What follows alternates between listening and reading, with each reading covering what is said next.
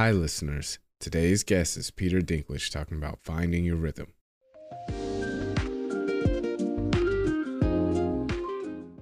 I had so many dreams of where I wanted to go, who I wanted to be, and what I wanted to do. Theater companies I wanted to start with classmates, movies I wanted to be in, directors I wanted to work with, stories I needed to tell.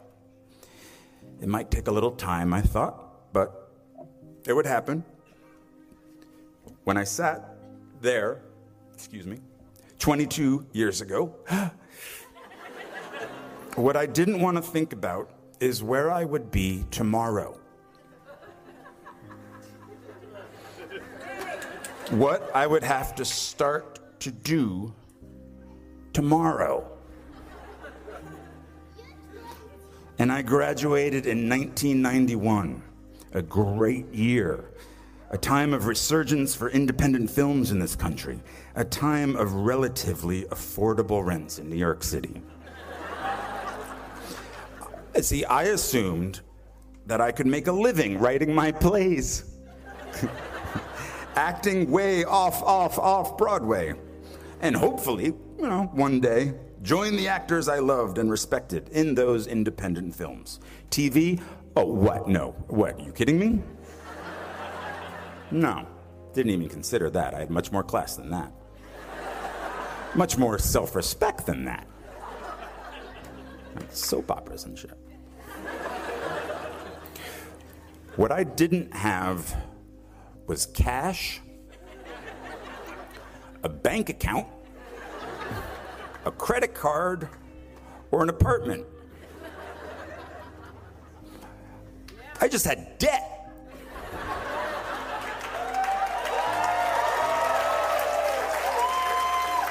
A big, hungry, growing larger every moment debt. So as you will tomorrow, I had to leave beautiful Vermont.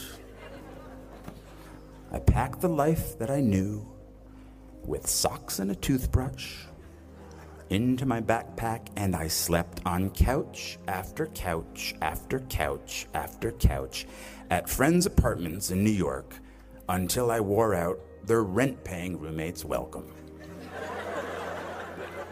I didn't want a day job. I was an actor. I was a writer. I was a Bennington graduate. I had to get a day job.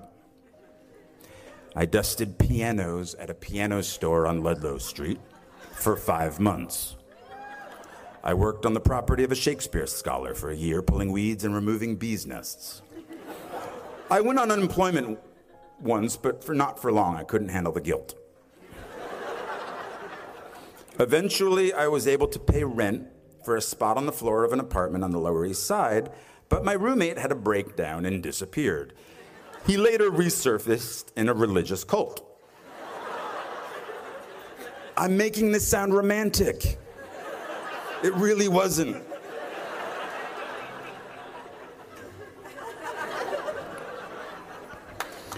I helped hang paintings at galleries, paintings that inspire you to think, I could do that.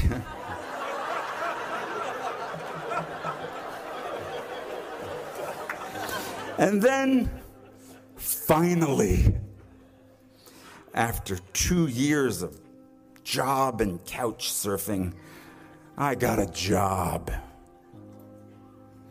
in application processing as a data enterer at a place called Professional Examination Services.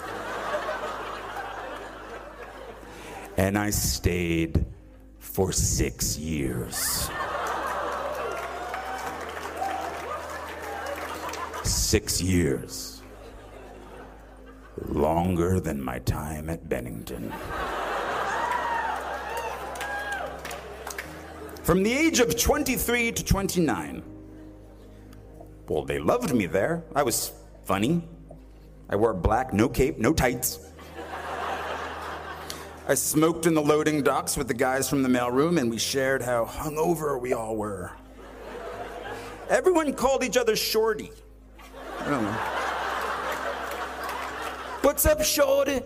How you doing, shorty? Oh, so hungover, shorty. I called in sick almost every Friday because I was out late the night before. I hated that job, and I clung to that job. Because of that job, I could afford my own place. So I lived in Williamsburg, Brooklyn, Yeah, you say that now.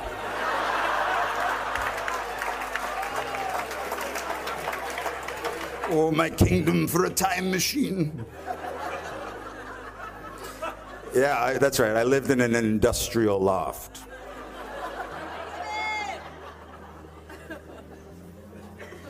My rent was $400 a month. My dream of running a theater company with my friend and fellow Bennington graduate Ian Bell had died. I won't go into those details, but neither one of us had any business sense, and the theater we lived in, it had no heat or hot water. We didn't smell very good, but we had our youth. The youth gets old very quickly. You'll see. So Ian moved out to Seattle, and I moved up the street to my loft.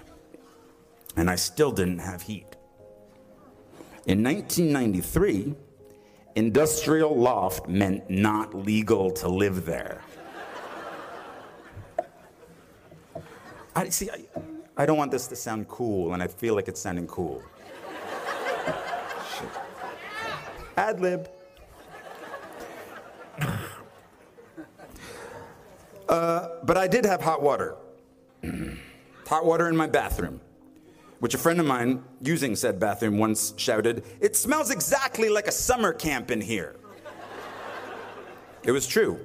For some reason, in the middle of Brooklyn, there was earth in my shower. Actual earth. And then, oh look, mushrooms growing from the earth. But I was safe, though. The Ideal Fire Control Company was right across the street where they make all the chemicals that put out chemical fires. I did not fear a chemical fire. I would be okay. And all those chemicals in the air were okay, too, because up the street we had the spice factory. They made spices. And that just covered everything up in a nice cumin scent. I had a rat. But that was okay, because I got a cat. His name was Brian, no relation.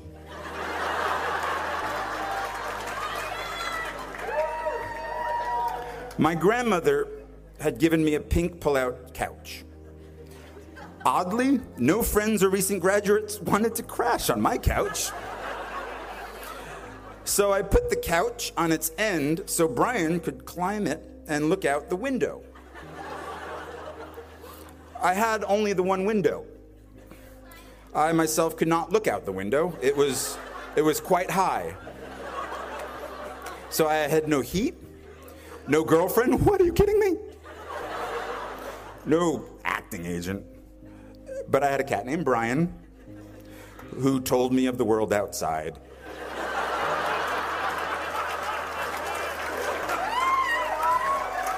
And I stayed for 10 years. No, don't pity me. There's a happy ending. When I was 29, I told myself, the next acting job I get, no matter what it pays, I will, from now on, for better or worse, be a working actor. So I quit my position at the Professional Examination Services. My friends really weren't happy about that because it was so easy to find me when I worked there.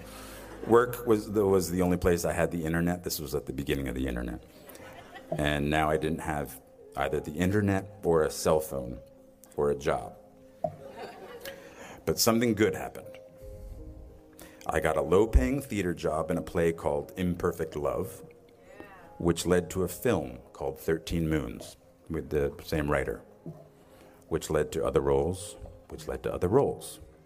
And I've worked as an actor ever since.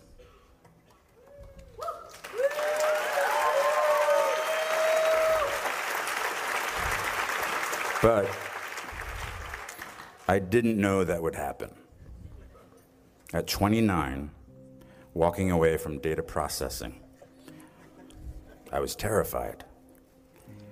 10 years in a place without heat, 6 years at a job I felt stuck in.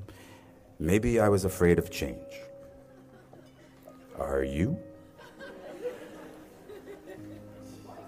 My parents didn't have much money, but they struggled to send me to the best schools. And one of the most important things they did for me, and graduates, maybe you don't want to hear this, is that once I graduated, I was on my own. Financially, it was my turn.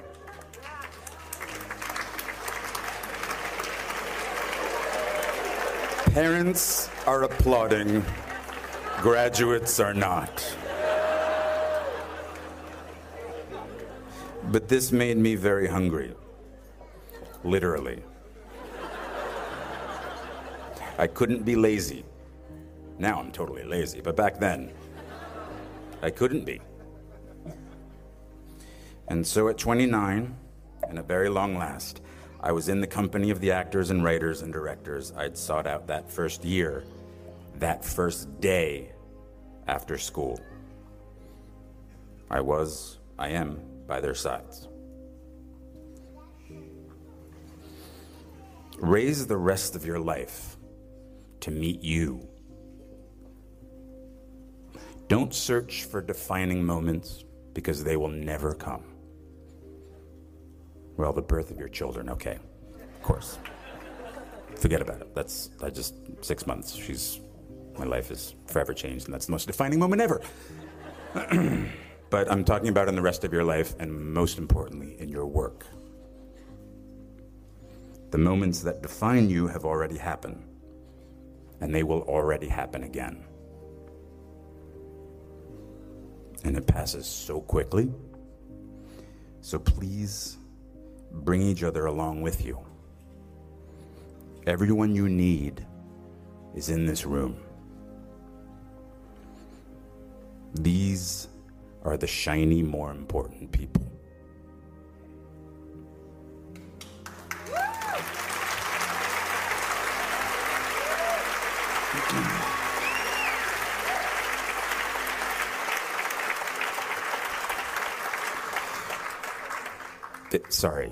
It sucks after graduation. It really does. I mean, I don't know, at least it did for me, but that's the only thing I know. You just get a bit derailed. But soon something starts to happen. Trust me. A rhythm sets in.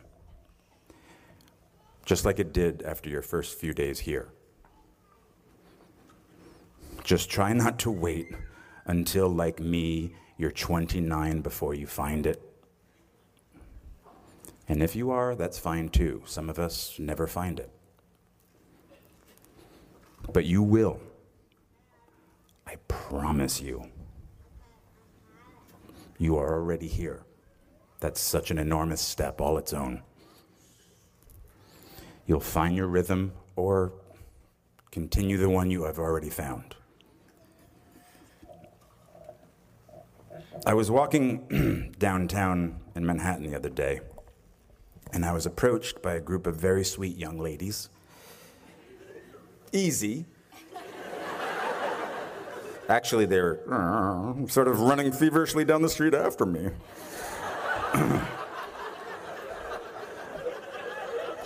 When they got to me, breathless, it was really, they didn't know what to say or couldn't form the words, but it came out that they were NYU freshmen, and they were majoring in musical theater. Of course, come on. They were like science majors.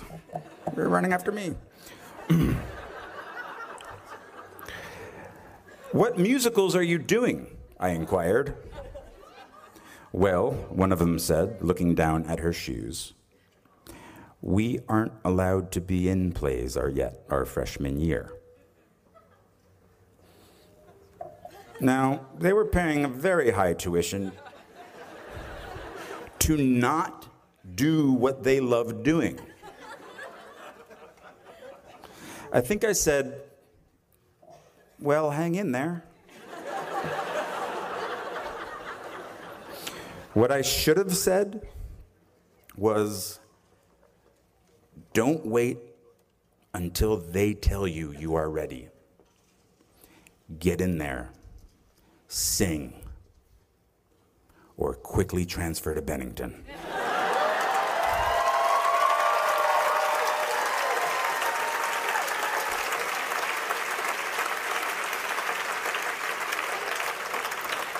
When I went to school here, if a freshman wanted to write, direct, and star in her own musical, the lights would already be hung for her. Now, I tell this story because the world might say you are not allowed to yet. I waited a long time out in the world before I gave myself permission to fail. Please, don't even bother asking. Don't bother telling the world you are ready. Show it. Do it. What did Beckett say? Ever tried, ever failed, no matter. Try again, fail again, fail better. Bennington class of 2012. The world is yours. Treat everyone kindly and light up the night. Thank you so much for having me here. Good night.